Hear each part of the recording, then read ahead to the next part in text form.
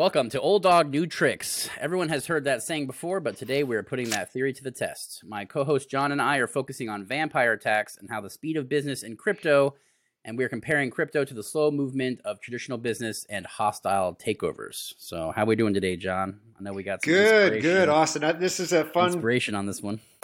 This is a fun topic for me. Actually, when you brought up the topic and I started to think about it, it reminded me of a couple of old school cases on the topic, and it's really fun to look at the idea of vampirism and hostile takeovers outside of the crypto world, in the traditional world, and then in your world, in the crypto world, and look at and compare to the two. Yeah. Hey, without further ado, as a way of getting started, the first thing that came to my mind when you brought up the topic was I thought of Coca-Cola and Pepsi. Yeah. And Coca-Cola has had such an interesting history. It got started at the turn of the century and grew in popularity in through the 20s, 30s, and then into the 40s. And if you wanted a Coca-Cola, there was pretty much only one of two ways you could get one. You could go to a soda fountain. I know you probably have never been to a soda fountain, but they were in all drugstores. There was one in Tampa. They had the old Beating House or whatever had that soda fountain. Okay, so you'd go to the soda fountain where the soda fountain would mix the syrup and the carbonated water. And I have to say it was a superior experience because you could get a squirt of cherry or you could get a squirt of vanilla. And they were to die for, right? Or you could get a little stubby bottle. I want to say that they were 6.5 ounce little stubby bottles of Coke, glass bottles. And the Coke's major distribution system throughout those decades was the development of these little cute red vending machines that sold only those stubby Cokes and sold them for a nickel. Every other gas station in America in the front, next to the front door, had a stubby little red Coke machine with a little metal lever handle. Oh, it was just right. And a nickel. And you got a stubby little nostalgia here, John. Sorry, stubby little Coke. But this is the part of the setup for making a critically important point. All right, let's hear it. And every soda fountain, which was part of a drugstore on the side of their building, had a sign that Coke provided that said Coke, a nickel. And this went on for a very long time. And Pepsi and others were clear also rans, and Coke was really part of the fabric of Americana. One little known factoid that I think is pretty interesting is that Dwight Eisenhower in World War II, he was the Supreme Allied Commander, and the president of Coca-Cola were hunting buddies. You talk about intertwined. And in the belly of every battleship, there were these heavy wooden crates full of bottles, those little stubby bottles of Coca-Cola. And I swear that's what kept the servicemen going, is fill them full of sugar water. Yeah. Keep going. Yeah. So all of that structure got put in place. A nickel Coke and stubby little glass bottles in gas stations and drugstores. Front of drugstores. So what Pepsi did is, I want to say this was the early 1950s, maybe around 1955. It put its drink in first a 10 ounce and then a 12 ounce bottle, not a 6.5 ounces. And it had other brands like Fanta orange soda. And it built a vending machine that could handle those larger bottles and just those bottles. And in your world, this is happening like really slowly over time, but this was actually a thing. 5 decades of because Coke was, here's the point. Coke was so entrenched in its own structure. It was selling nickel Cokes in stubby little bottles and had this massive distribution system for these machines that you can't change out nationwide in a week or a month or months. Yeah. And it took Coke several years to make the changes, and ultimately Coke continued to be, a prevalent, strong competitor, but it allowed Pepsi to put itself on the map, was the point. And it was because of Coke's rigidity, not with only respect to the physical rigidity of the 5-cent Coke in the stubby little bottle, but also their being in love with their own product. We are America, we're Coke. And I make that point because The you can lazy have incumbent doesn't really need to innovate or try new things because we're already here. We're already the top dog. correct. And that's a great example of a mental structure that can have every bit the negative consequence of a physical structure, like a little machine with bottles that are too small. You know? The average American wanted a little bit more. They didn't want to buy 2 sodas. They wanted to buy the larger bottle. They wanted to have different flavors. They were tired of drinking the same flavor for 25 years, right? Exactly right. Yeah, more like 45. 45 years. Yeah. Absolutely. And it's instructive. A great parallel to current structures of competitors in the spaces of crypto. Looking at like Uniswap versus SushiSwap, we had that large scale, what they referred to as a vampire attack. So if you don't know what a vampire attack is, pretty much users of crypto get targeted, or users of Uniswap get targeted to incentivize them to bring their liquidity and their capital to a different platform through token incentivization. So Sushi was giving out an insanely high APRs to attract all of the liquidity from Uniswap, and in the short term did a very good job. I think it pulled like somewhere close to 40 to 50% of their entire liquidity on Uniswap over to SushiSwap for a short period of time, but also was able to entrench them as pretty much like the second, similar to Pepsi. Like they didn't take over like Coke. I think Coke probably is, I don't know the details, but Coke is probably a little bit still a larger brand than I would say a Pepsi. And then they're able to entrench themselves at that as that competitor, that secondary person very easily, right? They didn't have to do a lot of legwork to do this. Similar to, I would assume Pepsi had to do a lot more legwork because that's all physical items. But the speed of which these things happen is absurd, right? You know, how it took probably 20 years from what the story you're talking about with the multiple flavors. Yes, and I think this is something that really would be something new to think about for OWGs, because when we think of this Coke Pepsi example, or take something that should appear to be more abrupt, I think that in thinking about the speed with which these dynamics can play out in crypto, it's really instructive for Gs, because our OWG's frame of reference is hostile takeovers. It would be the closest I can think of. And hostile takeovers, in a way, it's a misnomer, because you have this idea of this renegade acquiring company that runs into a board meeting and with hatchets and such, and at the end of the event, they are the new owners of the company by acquiring proxy votes. Commandeered the ship. Yeah, but either through proxy votes or making a tender offer or bidding up the stock price. Actually, one of my favorites, which your generation, I think, could appreciate, is you're familiar with the Kraft Food Company? Yeah. Mm-hmm. And what you should think of when you think of Kraft Food Company is mac and cheese, right? Yeah, they make a lot of other products, but I just like to use mac and cheese. Yeah, but the mac and cheese is definitely for this example. So a number of years ago, Kraft decided that it wanted to own Cadbury chocolates in the UK. So the primo high-end confectionery company for England, they're going to buy it. And you just could imagine the kerfuffle at Cadbury, the tradition of good British. They actually don't make that great chocolate compared to the Swiss and so on, but it's their high-end stuff. They're going to have the mac and cheese company buy them out. And powdered mac and cheese company. And you laugh, but actually the leadership of Cadbury actually consulted the British government to see if there was any assistance. This can't happen. It might even go to tourism or something. We can't have this. But maybe like the share price was, I don't know, $12, $13 a share, and everybody's saying, no, would be an awful thing. And Kraft turned around and bucked up the share price to 15 or 16. And all of a sudden, maybe it would be all right. I guess we could live with it. 20% bump, worth it. All of my dignity for the 20%. Precisely. Increase. So the mac and cheese company bought the Cadbury chocolate. And that's how the story went. But even that, we laugh, but that process took an expanse of time. And Yeah, all hostile takeovers, with rare exceptions, take expanses of time. They're in the public domain.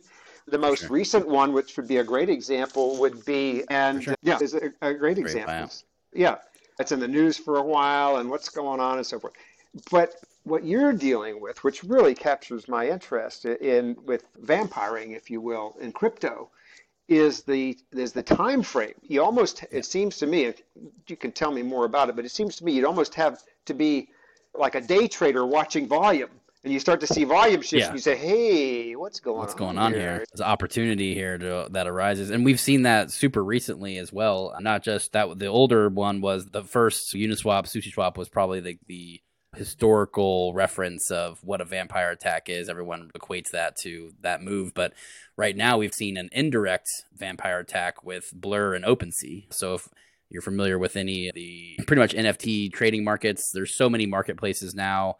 OpenSea pretty much solidified themselves as the number one seat for the past about, I don't know, 2 years or so, maybe 3 years of NFT trading.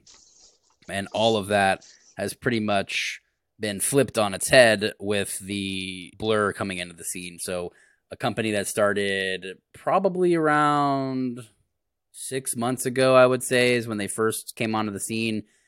Until I think 2 months ago, had pretty much maybe 10 to 20% of the OpenSea volume they took away from them just by having a little bit more speed of which you can list and buy and sell. It's really focused on like the power user. They're trying to go for that. So pretty much what's happened is now all volume has gone roughly to, they pretty much had an airdrop. So everyone got Blur tokens if you had been using their product, right? So I literally was given practically $10,000 of money to because of my usage of their platform. And again, when you see these like vampire attacks, like why would I support a company who I've already had qualms with? They don't upgrade their stuff. They don't listen to any of the feedback people give them constantly. They don't improve their platform. It's been the same since for the past 2 years, very minimal improvements, still a lot of the same hangups. Into a company who now just came onto the scene, gave me 10 grand practically of tokens, and then has better features, or if not better features, the same features with better real time. And you can still buy from OpenSea if you want to. Like it's all on the same platform now. So there's a lot of incentives here to make these moves. And we see with crypto just how fast these things happen, right? Like it literally took a couple of months for a large bit of the volume to go away from there. And again, there is some issues with it. There's some wash trading stuff going on for sure. They're incentivizing wash trading essentially on their platform, but they are gaining a lot of the usership, right? Like I would say OpenSea still dominates the daily users, but just similar to how you were talking about Pepsi and Coke, they don't need all of them. They just need a 10-20% to make a viable product and be a successful company. And you can see how even with crypto, maybe at the short term, that people, just how SushiSwap, people went back to Uniswap eventually because they came back and buffed up their product. It put the fire to them really easy. Coke may not have done that. It took years to do it, but when it instantaneously you lose 50% of your user base overnight, I guarantee you they're flipping and flopping around like fish out of water over at the OpenSea place. They're like, oh, we're dropping our fees and we're doing Yes. this. And they're trying any way to get back claw people back. But again, you've already did the damage by not listening previously when we've asked you for upgrades and stuff like that. The dictation of the customer is right, and you can vote with your wallet in crypto is extremely powerful. And I don't think that's anything that's ever seen in like traditional business ever. The power to the user and the actual customer of the product is key here. And if you don't focus and make centric moves around your customers, then someone will and take all of your liquidity and volume Yeah. pretty quickly.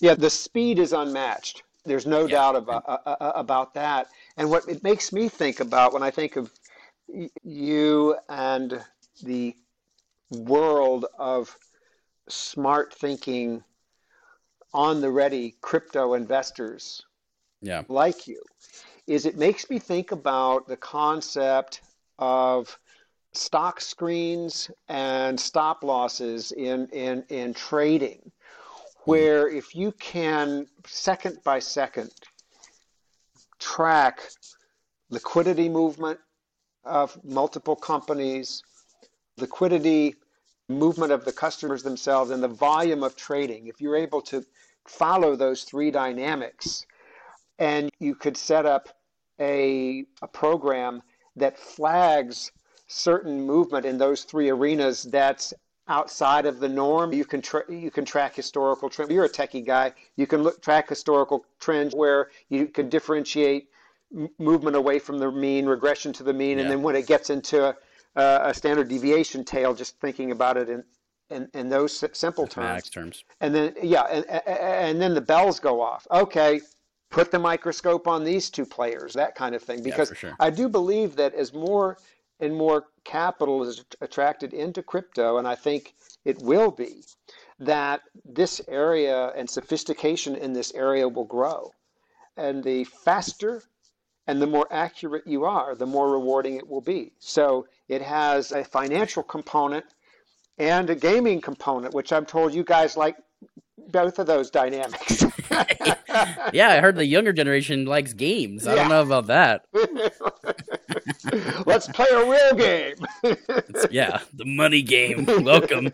That's like the funniest thing too, because like me growing up, I was always into specifically like economy games. Like I liked the aspect of the trading. I like most of the games that I were playing were to as like RPG, which is like a role playing game, but at the base level, the what I was most attracted to was the economic trading portion of it. So I would get items from these rarer items and then buy them on the cheaper side when people were trying to sell them quickly, and then just hold them and resell them for 30-40% profit. And that is what I felt was the game aspect. Like my character was garbage, but I was just like the resell guy, and I enjoyed that aspect of it. This really plays into the fact that this is now the game, right? Like I've grown up and don't play that many video games anymore, but now Yes, this is the trading game that I've been looking for my right. entire life.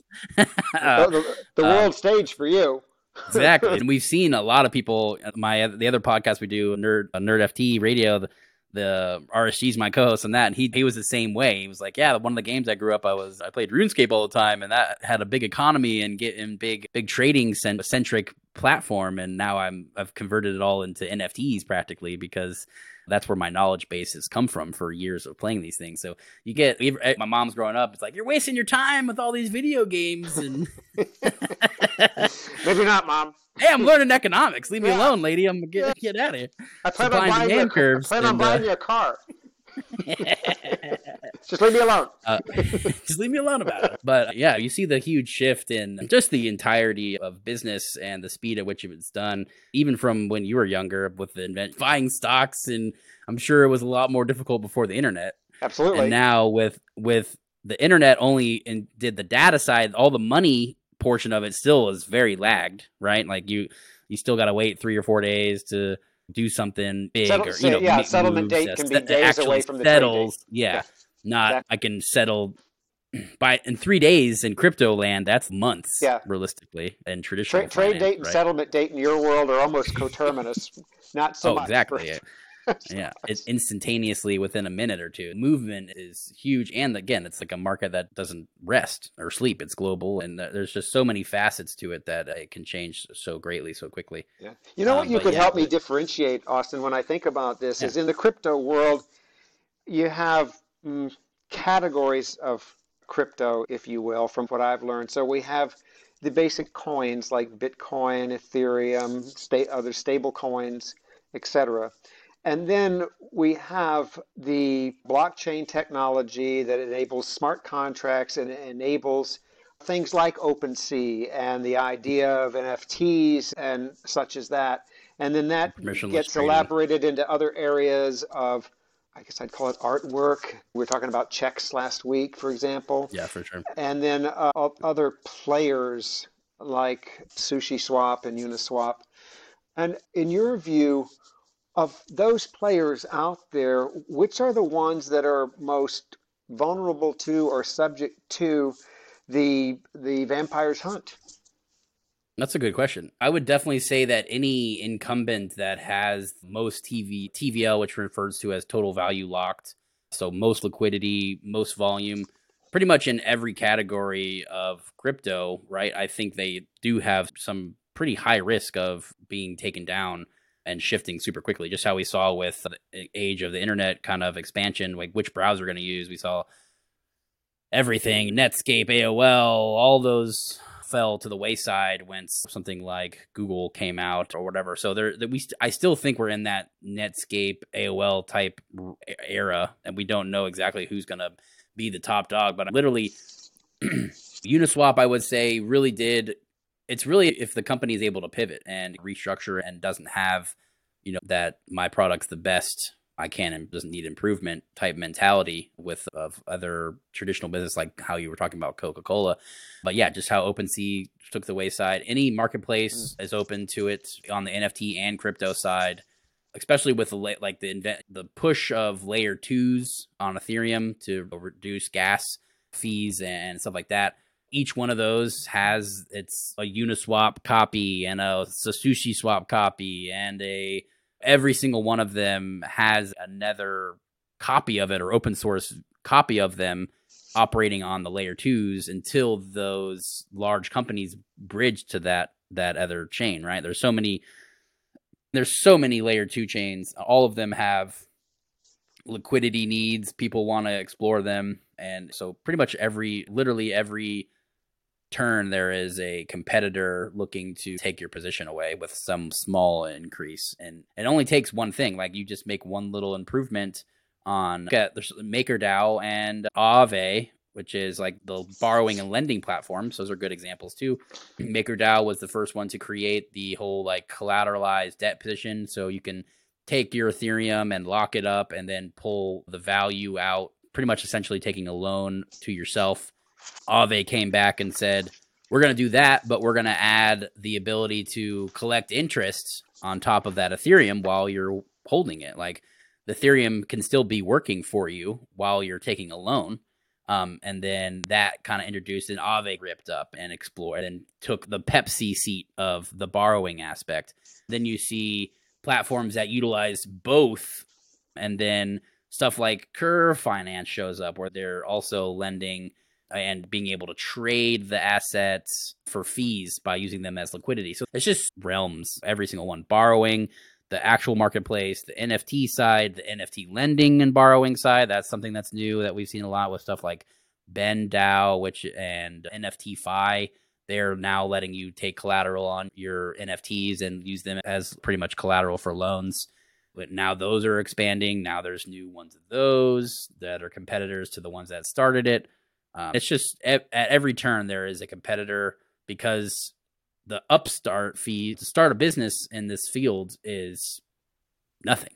Like we started a company for NRN with no money and a year of no money, no problem, because we don't have any overhead. We just want to make a business. We want to create these things, and anyone can do it as long as they have the wherewithal or just the need or want to learn about it and learn and explore the ecosystem. But yeah, find someone who can code and fire up a new idea. If you make a new idea, there is no limit, right? These things you can pull up the Uniswap code, look at it, add another little bit into it. This is the new gimmick that gets more people. If it catches on, then you might have something in your hands where you might be the next Uniswap because you had a little invention that made it a little bit easier or streamlined a little bit more. There's just opportunities of business creation here. It's pretty much like ultra capitalism, realistically. Like Right. people who So yeah, I would are the think only ones that innovate. yes, I would think in listening to you that one of the big challenges in this arena. So this arena is I want to identify the major players or the sectors of crypto for whom vampirism would be a Cool. viable to participate in. So one of the most important decisions that is I have to decide what I'm not going to put my attention on, because you Yeah. really gave me a laundry list of, hey, there's so much potential here with respect to this part of the crypto world and that part of the crypto world. So I would prioritize it to the degree that I could with respect to profitability and look at like the top so you have the mountaintop. I top take the top tiers, 20%. I said, okay, now that is where I'm going to put my attention. And I'm going to write a program where I can track changes in liquidity, changes in customers, changes in users, and changes in volume. Those three kind of moving together such that I am alerted to those movements early enough that I can to make a participate, move. I can be a player, I can make a move. And I think that's worth money. Looking into. Yeah. For sure. And again, so my thought process here is the next wave of kind of innovation is what something called ZK rollups. And that's like the new buzzword everyone's talking about. So ZK stands for zero knowledge proof, which is something that's been in mathematics for a very long time, since the 80s or 90s. And now with the computational power that we have at our disposal, they're actually something that's real, where essentially what I'm doing is if I'm sending you money and you're receiving it, here's the transaction proof. Like right now, we have all of the data. This account received this much money at this date, and this much came from this other account previously. You see the whole kind of lineage of that entire transaction in the block, right? So that's how much it takes, a lot more data. And if you have a zero knowledge proof, it's saying this account received this money, and over here we did all the math and everything. You just have to believe us, essentially, right? But they can prove that mathematically by saying, say I had a Where's Waldo page, and I'm saying you find Waldo really quickly, Yes. and you're like, I don't see him, and I'm saying, trust me, I know where he is. Would you believe me? Would you believe that I know where he is right now? Like, it's up in the air, right? Right. But if I took another piece of paper, covered over the top, and only cut out a circle showing Waldo, then you'd be like, oh yeah, he does know where it is. There's Waldo right there. I don't have to show you any of the other data I understand. that's necessary, but I can prove that Waldo is here right there. Like you can see him in that circle. So essentially they've been able to cut out roughly 60 to 70% of the unnecessary data that can now be proved mathematically and still give you the correct answer and have way less data. So those new rollups, rollups, are going to be the next step in blockchain development, where it saves so much space. It makes transactions cheaper. It makes them more speedier because there's more room for the block space to have more data, more transactions. So these are something that's going to be a big move in the next couple months, I think.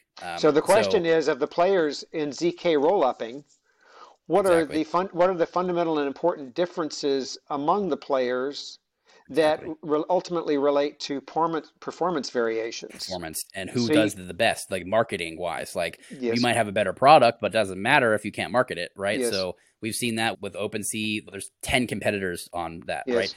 There's LooksRare, there's X2Y2, there's Gem, there's Genie. Uniswap bought Genie to make an OpenSea competitor, right? Built in, so you can trade crypto and NFTs all under Uniswap now. So that was a big move, right? So we've seen a ton of these things, and the one that gained so much traction was the one that incentivized users to show up. That is what we're seeing right now. And then on the ZK side, there is, I don't know, I can think of like 10 like Polygon already is doing it. Their mainnet just launched for people to jump on to have the ZK rollups. That comes out at the end of March, so we'll see a push there. Dusk is a company. Seller Network is a company that does the ZK. ZK Sync is another one that's big. Loop Ring is another one that's big. So finding the one that actually gains the most traction by, like how you were talking about, watching liquidity, when these pop up, you can also, this is all viewable, right? You can use programs like Parsec or Nansen, and these will show up and be like, they've garnered the most volume and liquidity on their platform in the shortest amount of time. They probably have something going on, or they have a better feel, because again, like I can test all these products quickly, just how we were shopping for, we're doing some liquidity. Oh, yes, we were doing some staking, yes. Some staking. Are we going to use Rocket Pool? Are we going to use Lido Finance? Are we going to stake with a provider? We could, in real time, it took me 25 minutes to find the best for us, right? Again, these products are easy to use on the sense of, obviously for the power user, it's able to shift quickly and actually test out these things instead of making a new account and depositing money for take 3 days deposit money, and then I can use the platform. I don't really like this platform. Let's withdraw the money, take 3 days, and then I go to the new platform, make a new account, deposit money there. It takes 3 days to get me the money. So now it's like disconnect wallet. I didn't like that one. Open the new wallet. Open the new. Don't have to make an account. Input it there.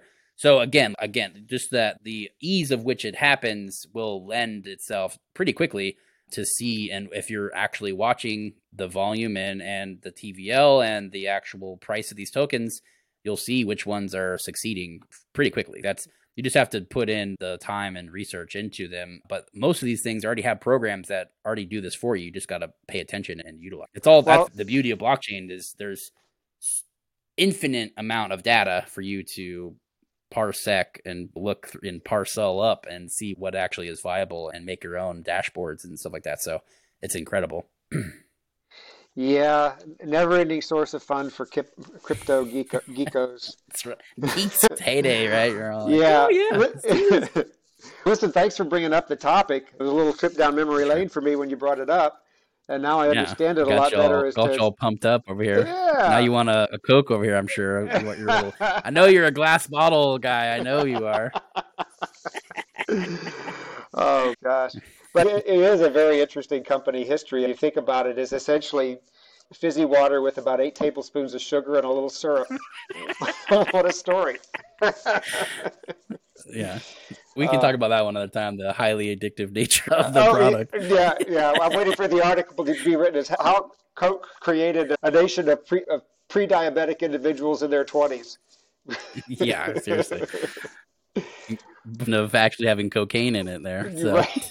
Well, that's actually correct. But yeah, great chat as always. Yeah, that's great. The end for Old Dog New Tricks. We'll catch us another time. We're picking up a little bit more steam. We got John back in the seat, so we'll be some more episodes in the near future. Listen in and have a great day, everyone. Thanks for the invitation, Austin. Take care. Bye.